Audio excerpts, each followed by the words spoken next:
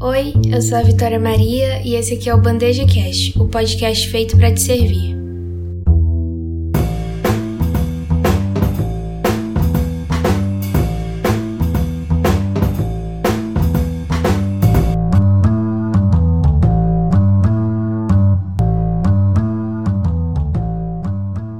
Seja muito bem-vindo a mais um episódio do Bandeja Cast. Eu quero começar esse episódio perguntando uma coisa. Você já ouviu aquele ditado que diz assim: de grão em grão, a galinha enche o papo? Ou aquela fatídica frase: Roma não foi construída em um dia. Pois é, no episódio de hoje eu quero falar um pouquinho sobre pequenas coisas que geram um grande resultado. Para começar, eu queria ler uma frase de um santo que tem um significado muito profundo para mim. E eu até tenho um post-it com essa frase colado aqui na minha mesa de estudos, que é o seguinte: faz o que deves e está no que fazes. Essa frase é tirada de um dos livros do São José Maria Escrivá, mais especificamente do Caminho, um livro dele com diversas lições. E ele continua explicando o que é esse fazer o que deve e estar no que faz. E ele diz assim: fazei tudo por amor. Assim não há coisas pequenas, tudo é grande. A perseverança nas pequenas coisas, por amor, é heroísmo. A santidade grande está em cumprir os deveres pequenos de cada instante. Não tens reparado em que ninharias está o amor humano? Pois também em ninharias está o amor divino.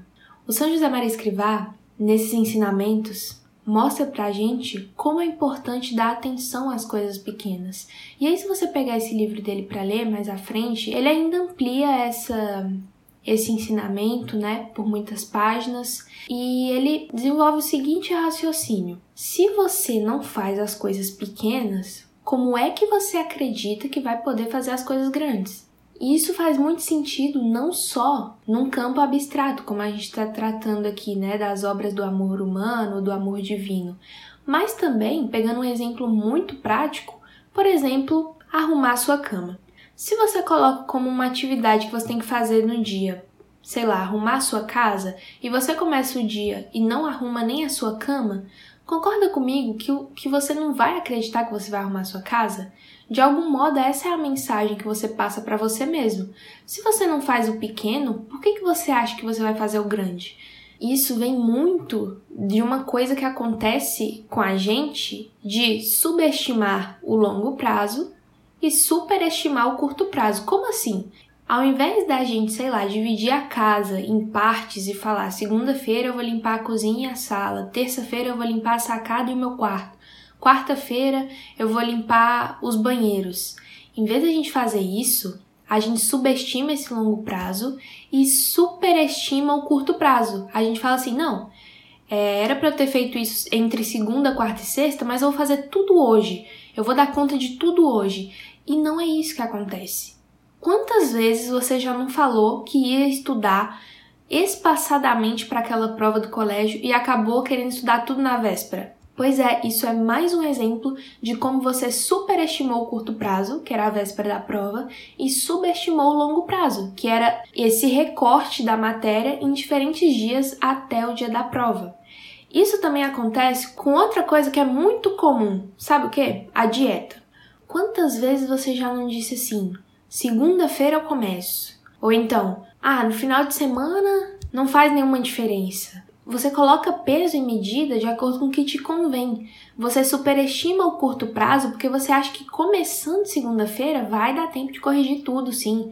Você subestima o que o longo prazo, fazendo todo dia, errando e voltando, pode fazer por você. Você superestima que esse curto prazo ali, por exemplo, se de segunda a sexta-feira você vai corrigir aquelas coisas que você fez de errado no final de semana. Você subestima o que o longo prazo, fazendo isso, mantendo esses erros de final de semana em final de semana, vão fazer com você. E quando você superestima esse curto prazo, nesse exemplo eu tô falando da dieta, mas isso se aplica às outras áreas também. Você acaba cometendo erros grotescos porque você pega uma carga enorme que não cabe naquele prazo tão curto.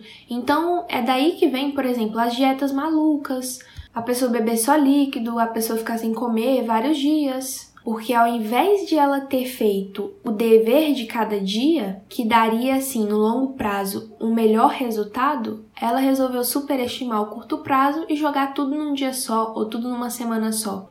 Quer ver outro exemplo que todo mundo também ou já viu ou já viveu na pele?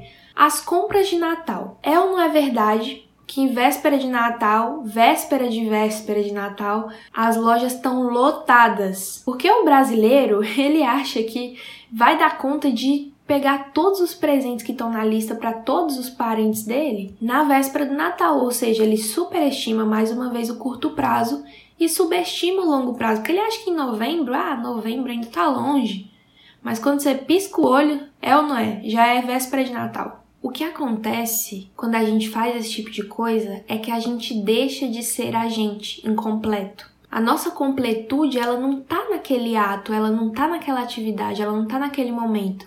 Porque a gente acabou juntando um monte de coisas, um monte de obrigações e acabou criando uma tensão muito grande para fazer, seja lá qual for dessas coisas, a compra de Natal, o estudo na véspera da prova, a dieta, a gente comprimiu isso numa realidade muito pequena, que é o curto prazo. É o dia, é a semana, é o mês, quando na verdade essas coisas deveriam ter sido vividas ao longo de muitos dias, né? No longo prazo, que a gente subestimou. Então, eu queria que a gente fizesse um exercício muito, muito simples, que dá para você aplicar no próximo minuto. Terminou esse episódio, já dá para aplicar.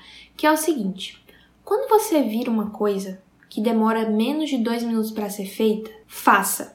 Não anote em nenhum post-it, não anote no seu planner, não faça nada disso.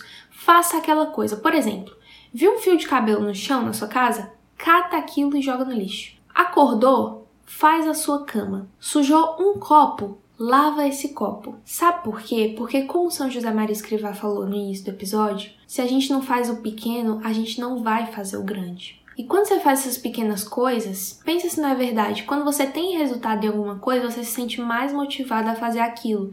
Então, quando você tem pequenas tarefas feitas, você vai estar mentalmente e fisicamente disposto e motivado a fazer coisas médias e depois coisas grandes. E aí você vai poder fazer o que você quiser. E o mais importante, você vai saber fracionar essas coisas, porque você sabe o valor de fazer o pequeno todos os dias e todos os instantes. E assim, você vai estar completamente naquilo que você faz. Para terminar esse episódio, eu queria ler um poema do Fernando Pessoa que eu amo, de coração. Esse poema específico é do heterônimo dele, Ricardo Reis. Para ser grande, ser inteiro. Nada teu exagera ou exclui. Sê todo em cada coisa. Põe quanto és no mínimo que fazes. Assim, em cada lago, a lua toda brilha, porque alta vive. Obrigada por ter ouvido até aqui. Eu espero que você tenha alguma coisa para fazer em menos de 2 minutos agora e que você vá fazer. Eu espero que esse episódio tenha te servido. Até a semana que vem. Um beijo!